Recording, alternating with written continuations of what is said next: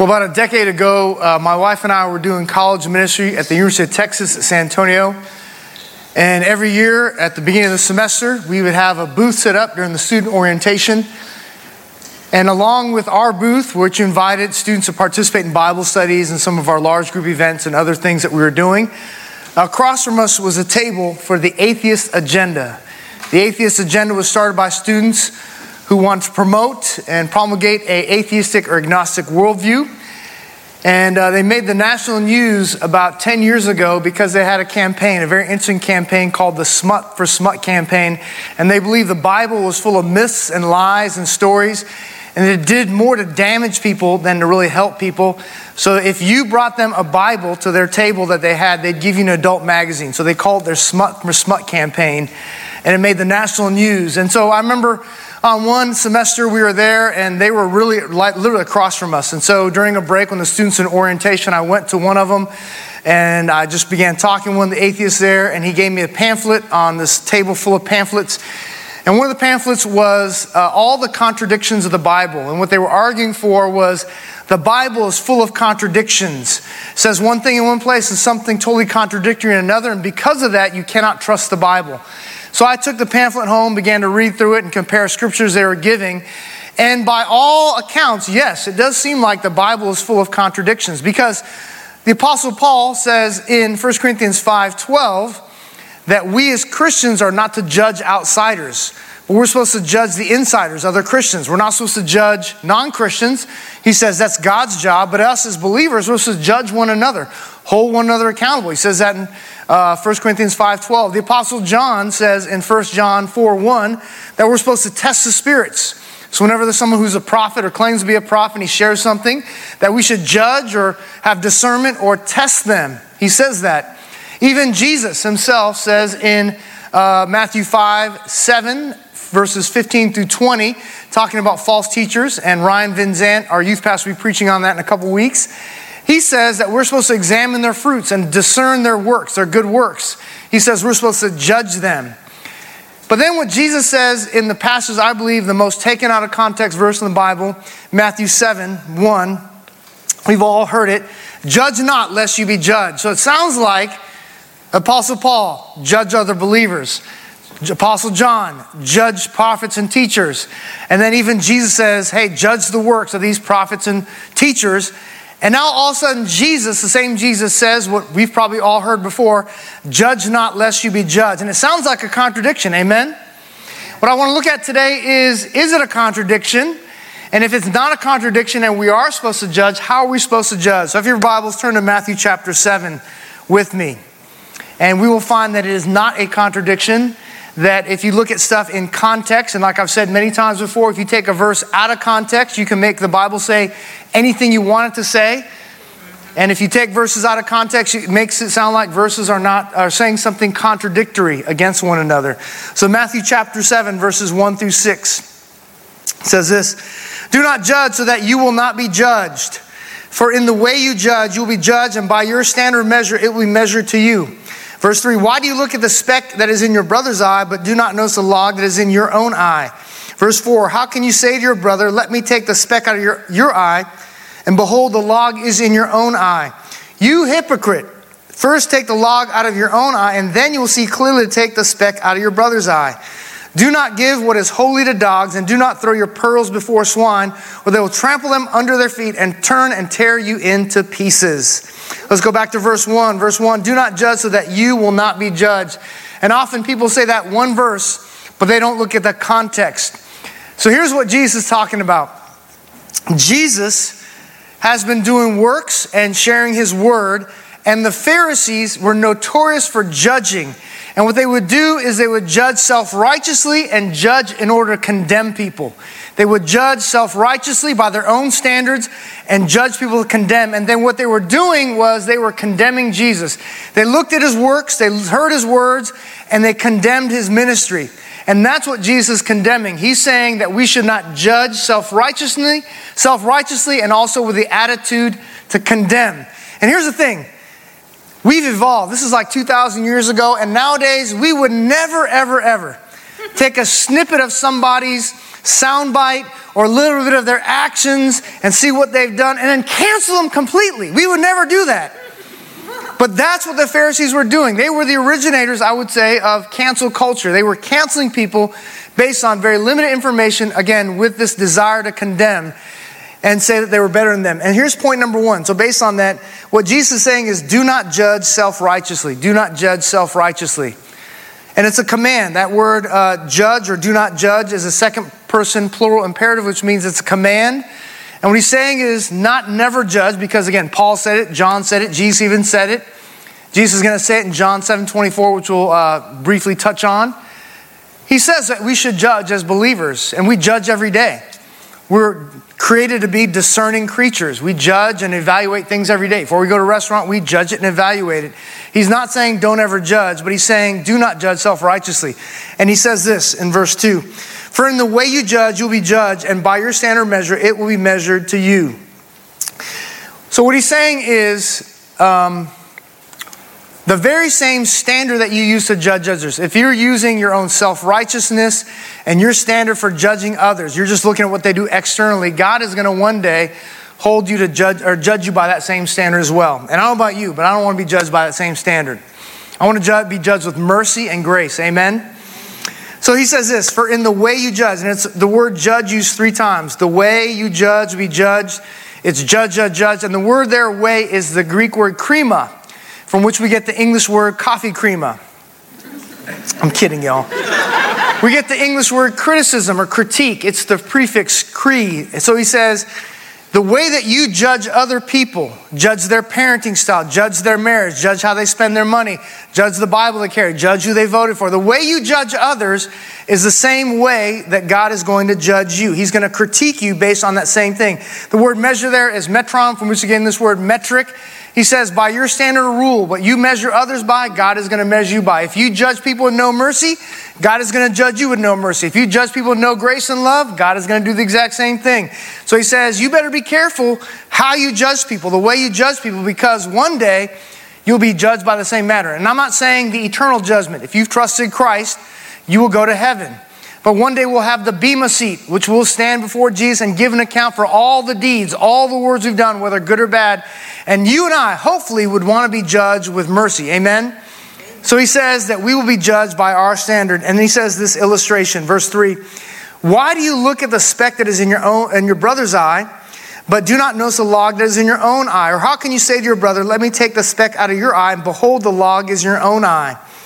So what he's saying is this. He says to the Pharisees and to us, he says, when you judge self-righteously, when you judge unmercifully, and you judge to condemn, he says, be careful, because you may notice the sawdust that's in your brother's eye. You may see how they parent or their marriage, or they do lead a community group. You may say this about the elders or this pastor. You may see those things, but be aware.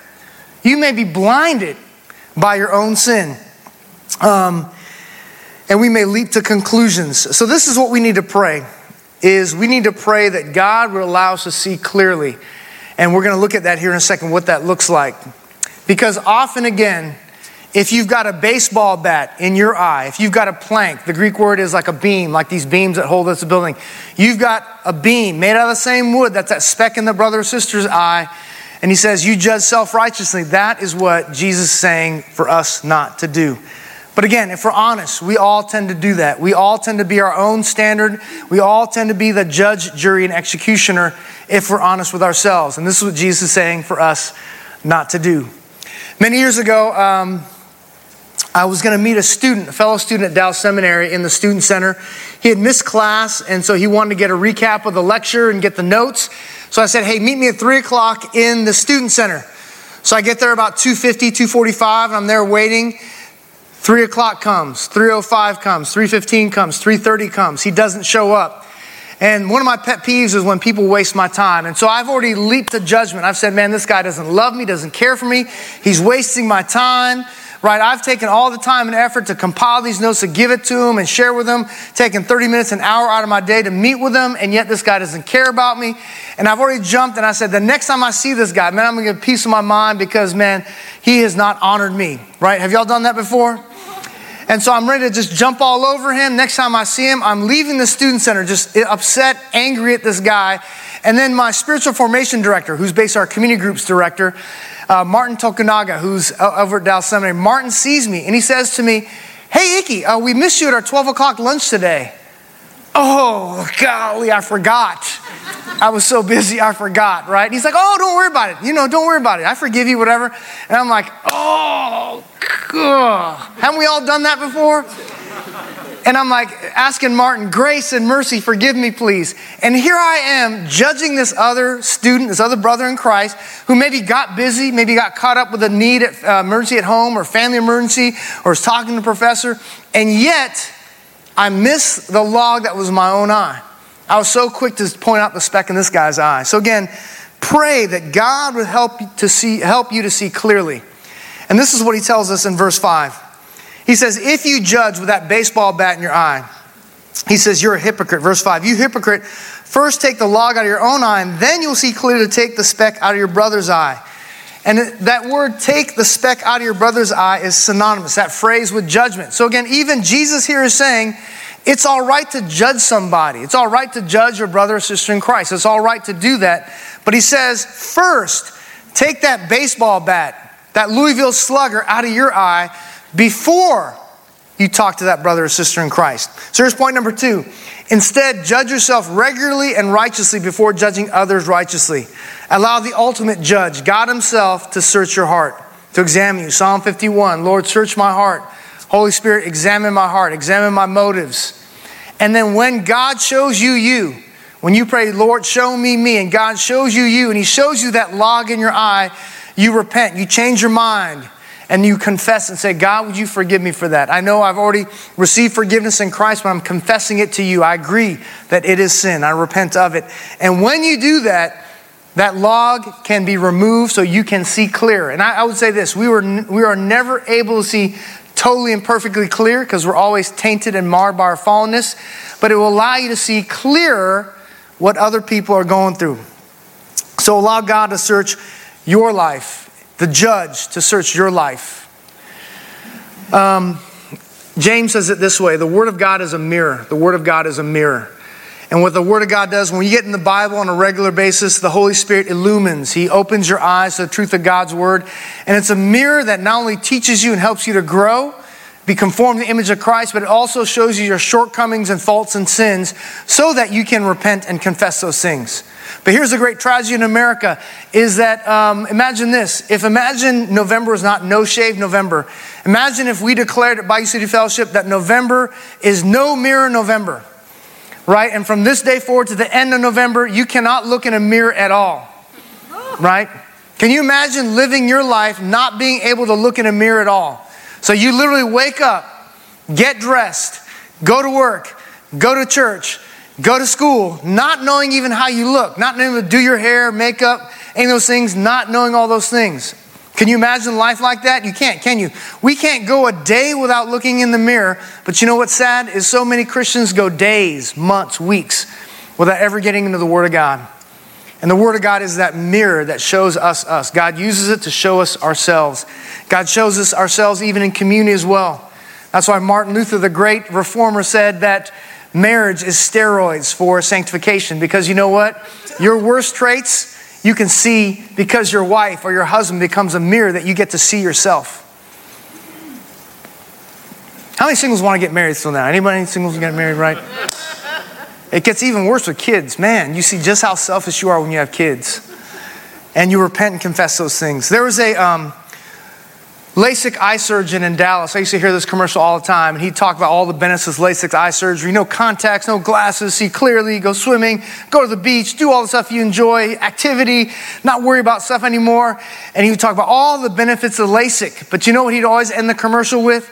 He'd always say, not only do I offer LASIK, I've also had LASIK done on myself. Not only do I offer it to other people so that they can see better, I've had it done on myself so now I can see better.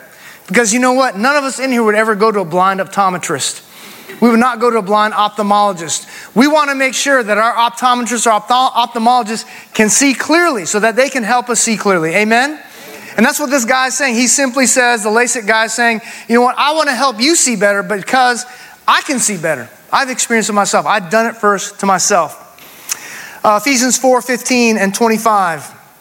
Ephesians 4:15 and 25 says the same thing twice. He says, speaking the truth in love. We're to grow up into all aspects into Him. Then he says in verse 25, speak the truth in love with one another, quit deceiving one another.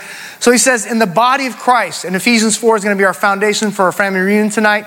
In the body of Christ, if we're going to grow, we need to speak truth to one another, and the motive has to be love. The motive has to be love. And so again, you get in God's word, you're in community. God shows you repent, you confess.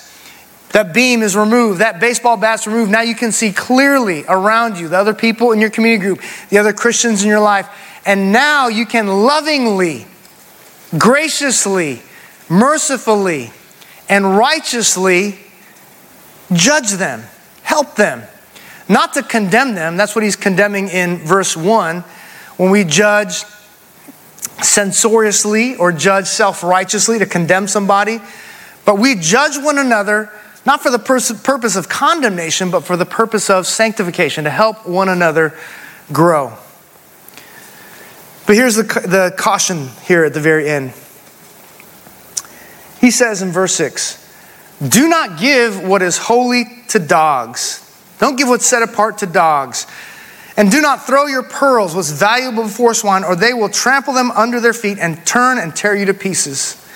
So here's point number 3 is be careful who you judge righteously. Be wise in who you judge righteously. Be wise. Now that you can see clearly, the judge, God himself, has dealt with you. He says, now that you can see clearly, and you're trying to help a brother or sister in Christ, help them with their parenting. Help them. I notice you always snap at your wife. Help them with their marriage. Help them with their kids. Help them grow. Help them in their prayerlessness. Help them in whatever area it may be, in their giving and how they spend them, whatever it may be. He says, you've got to be wise. Because what he's saying here is, in Jewish culture, dogs and swine were like seen as a negative thing. Swine were unclean animals. And so what he's saying is, you can give what's holy, set apart, valuable to dogs who are going to waste it. You can give it to pearls. And the word there for pearls, interesting word, is the Greek word margarites. And I wonder, is that where you get the word margarita from? It's not. He says, you can give what's valuable, gold, silver, and to swine, and they're going to trample and waste it. And he says, as a matter of fact, they may turn and even attack you. And so what he's saying is this. He says, you may have this insight, this wisdom from God that you want to share with somebody, but not everybody wants to hear it. And be careful, because they may now turn and attack you. They may, if you have a message from the Word of God, they may now shoot the messenger. So you've got to be wise about that. You've got to be wise about that. You've got to pick your battles. You've got to pick your battles. Proverbs 17:12. Proverbs 17:12, I put it on Facebook this morning as my verse of the day, which says this, it may be safer. It may be safer for you to confront, be in the presence of a mama bear who's just lost her cubs, than confronting a fool in his folly. What a picture, right? You may be out hunting in the middle of the forest or whatever, and there's a mama bear who's angry because he's just lost her cubs, her babies, who she loves and cares for. Dangerous situation. And he says, you know what's crazier? He says, you may catch a fool in their folly and confront them biblically with truth in a loving way, and that can be even more dangerous. So here's what we need to do. As God shows us, and we're in community, we need to pray and say, God, would you give me wisdom? Wisdom in both the delivery, the timing, and even if I should, talk to his brother or sister in Christ. And then Proverbs 11:17 says, or 11:14, Proverbs 11:14, that there's wisdom and abundance of counselors. And the writer of Proverbs repeats that 3 times. There's abundance and wisdom of counselors. Without gossiping and going in a gossipy way, to talk to brothers and sisters that you trust and say, you know what? I always notice that this guy, he snaps at his wife and says very derogatory things to her. What do you think? Should I go to him in a loving way and talk to them about it? And they may say no, because that guy's been doing it and other people have talked to him already and he just doesn't care. He's going to unfriend you, block you, whatever, and cut you off. And so exercise wisdom in that. Many years ago, we had a leader in our church who a lot of people knew he was just not doing right. And I won't give you the details, just was not doing right. And so I talked to these other leaders and members. I'm like, have you talked to them? And they're like, kind of, yeah, vague generalities. And I'm not specifically, biblically about this particular situation. They said, we have not. And so I said, okay. So I prayed. I said, Lord, what would you have me to do? I need your wisdom on this. I went to our elders and I said, hey, this guy's a leader in our church. What should I do? And they said, yeah, it'd be good for you to lovingly talk to him. So I called this guy to my office and I said, hey, brother, such and such, this, and this. And he repented. He's like, you're right. And he said, this is what I'm thankful for. And I said, what? He said, I was getting ready to leave this church. And I said, leave this church? Why? He's because all these people knew I was doing this, and yet no one ever said anything to me. And I thought, you know what? This church does not take the Bible or sin seriously.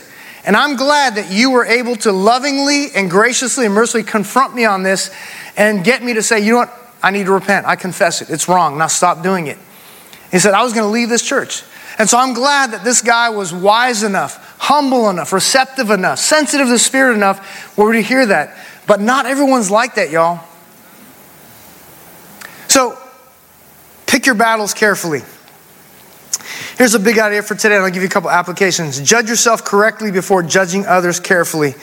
Judge yourself correctly before judging others carefully. Again, Jesus is not condemning judging. Paul said it. John said it. Jesus said it. Take the log out of your own eye and then judge other people. He says do it. But judge yourself correctly before judging others carefully. Here's 4 little application things that we can take. One of them is, what does the Bible say? What does the Bible say? Because often this is what we do, is we look at people's actions, what they do, and we leap to conclusions and judgments about why they did it. So make sure that you're judging not just what you hear and what you see, but don't jump to why they did it. So what does the Bible say about their actions and their words, about their teaching? Number 2, am I seeing clearly? Am I seeing clearly? Am I seeing clearly? Have I stood before the judge? Has the Holy Spirit examined my heart? Have I gotten into God's word, the mirror? Am I seeing clearly? And then number 3, and this is a powerful thing to do in any situation. What would I want done if I were in their shoes and the roles were reversed? If I was the one, and I'm sure I've got faults and foibles and sin and blind spots, I know I do. And if people saw that in me and they were to lovingly confront me, lovingly meet with me, how would I want it done? So, number 3 again, what would I want done if I were in their shoes and the roles were reversed? What would I want done? And number 4, knowing what I know, can I make a righteous judgment, or do I need more information? Knowing what I know, can I make a righteous judgment, or do I need more information? Because here's the thing that often happens. We hear about what other people have done or said, or the motives, through hearsay and rumors and gossip. Right? And we've never even talked to that actual person and seen that other person do that. So do I need more information? And is there a trust level? Because that's the currency of that, is trust. Does this person trust me? Do I trust them? Knowing what I know, can I make a righteous judgment, or do I need more information? We've all heard this cliche in this story, don't judge a book by its cover. And that's true. I've read many great books with horrible covers, and I've read many horrible books with great covers. But we've all done it. How many of y'all have ever made a judgment about somebody and you were totally off? Just totally off about somebody? The other 4 of y'all are lying, because I know we've all done it, right? Chuck Swindoll tells this story. He was invited to speak at a marriage conference, and Chuck Swindoll was president of Dallas Seminary. He's a pastor. He's a radio Bible teacher as well. He was asked to speak at a marriage conference, and he got up to speak, and he said, down the aisle comes a couple, husband and wife, and they sit in the very front row. The moment he opens his Bible to begin teaching and preaching, the husband crosses his arms and he falls asleep. And he's like, man, talking about a slap in the face. Sit in the front row, you fall asleep in my face. And then Chuck Swindoll ran to judge me. He said, I know what's going on here. This marriage is on the rocks. They're on the brink of divorce. And this husband has been dragged to this conference by his wife. He doesn't want to be here. And because of that, in protest, he's just falling asleep in my face. That's what's going on. That next session, that next morning, or whatever it was, he says, same thing, the same couple, sitting front row. He's opening his Bible, about to teach and preach on marriage. From the Bible, that same man falls right asleep. And he's like, I knew it. This guy is in protest. He does not want to be here. His wife is desperately clinging and holding on to this marriage. And he's already said, I'm done. I don't want to be here. That next session, the last evening session, he says same thing. Couple sitting in the front row. The moment he opens the Bible, begins to declare the word of God, the guy falls asleep. He said, man, what a slap in the face. But again, he said, I know what's going on here. Desperate marriage, holding on. Husband is protesting, doesn't want to be here. That next morning, there's a time in which all the people can line up and just thank Pastor Swindoll. And so they're all lined up, taking pictures with him and just, ask him to pray for him and stuff. And Chuck Swindoll says at the very end of the line, he sees this couple. And the wife is dragging the husband. And he said, I knew it. The wife is going to fall to her knees and say, Pastor Swindoll, our marriage is on the rocks. It's over. But if you pray for us, please, we're desperate. We need God to intervene. And the husband doesn't want to be here. And that's why the wife is just dragging him along. Finally, the couple gets to the front of the line. And Pastor Swindoll, Chuck Swindoll is just ready. He's ready to just give it to him. He knows what's going on. He's ready to just chew the guy out. And the wife says, Pastor Swindoll, we're so glad that you came. We're so thankful that you're here. And she said, my husband and I are here because we just wanted to hear you live. And my husband, he really didn't want to come up. He didn't want to waste your time and all that. But he's here because he's dying of cancer. He's got terminal cancer. And he said to me, honey, I want to go see Chuck Swindoll preach live at least one time before I die. And that's why he's here today. And he really didn't want to waste your time, but he's here today. So if you just pray for his cancer and all that, it's terminal. And then she said, and would you forgive him? He's taking really strong painkillers and drugs that makes him really drowsy. And so if he was falling asleep during your teaching time, it wasn't because he was bored or not interested. It was just the medicine. And at this, Chuck Swindoll's like, right? Man, stab a knife in my heart. Because he didn't have the full picture. He wasn't judging with mercy and grace. He thought, I've seen this 1,000 times before. Not knowing that this man was dying of cancer and just wanted to hear his favorite Bible teacher in person one time. And again, if we're honest with ourselves, all of us have judged self-righteously. We can't condemn Chuck Swindoll because we've all done that. So again, what Jesus is saying here today, he's not saying don't ever judge, never, never, never. He's saying first, allow God the judge to judge you, to examine you. For his word, his community to examine you. And then once you can see clearly, then in a loving and gracious and merciful way, to now judge others and help others. Not for the sake of to condemn them, but to help them grow, to sanctify them. Let's pray. God, if we're honest with ourselves, all of us in here have at times judged others' parenting, their marriage, their singleness, their political affiliation, how they voted, their family background. We've judged motives, even though you're the only one, God, who can see people's hearts and motives. And we've judged all those things in a very self-righteous way. Lacking mercy, lacking love, lacking grace, lacking truth. God, I do pray for this church, for Bayou City Fellowship, that like Jesus Christ, who is full of grace and truth, God, would you make this church, this local body, full of grace and truth? God, would we be humble people who are dependent on you totally for our righteousness, not self-righteous people. And God, when we do judge, God, would it be after you, our great judge, our great King, has examined our hearts, our motives, our actions, and our words. And after we have repented and confessed those things, claiming forgiveness because of the finished work of Christ, God, will we be able to see clearer to help our brothers and sisters in Christ? Because God, we all have blind spots. We all have faults, failures, and foibles. and we all sin.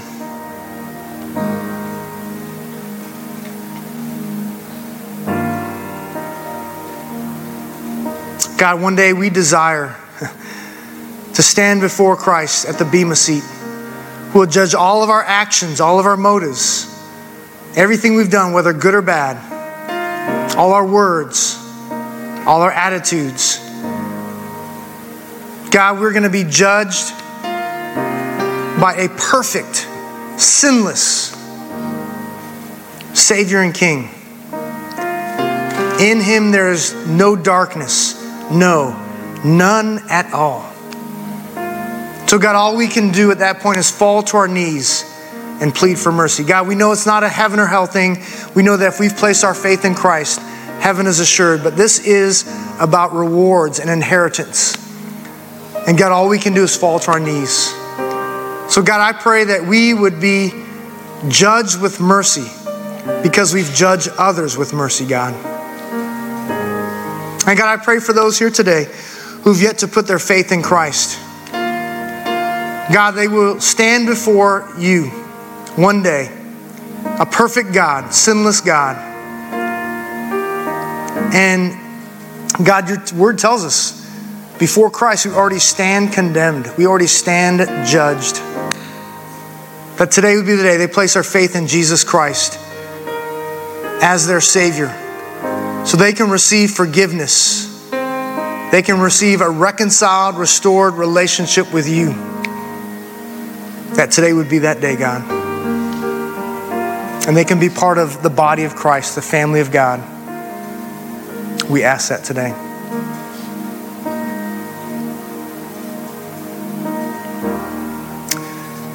We're putting our prayer team together, but heads bowed, eyes closed. Again, if you just can be honest enough and you say, you know what, the Spirit's just convicting me, revealing to me that, yes, I do judge self-righteously. And you just need special prayer, just right where you are, just stand. You know how we do here at Bayou City Fellowship. Thank you. Thank you, thank you. Can I pray for those who are standing right now? Would your grace be sufficient for them? I pray that your Spirit would fill them. Your word tells us, do not be drunk with wine, but be continually and perpetually filled with the Holy Spirit, that would be so. God, that they would not walk a life of just constant guilt and burden and shame, but God would sense Holy Spirit conviction. And because they've repented and confessed, and because they know they are forgiven for every sin, past, present, and future, that they would continue to walk in victory and see clearly, God. Yeah, would you do that for them? Do that for me, Lord, please. I need it. In Jesus' name, and all God's people said, amen. Thank you all for standing.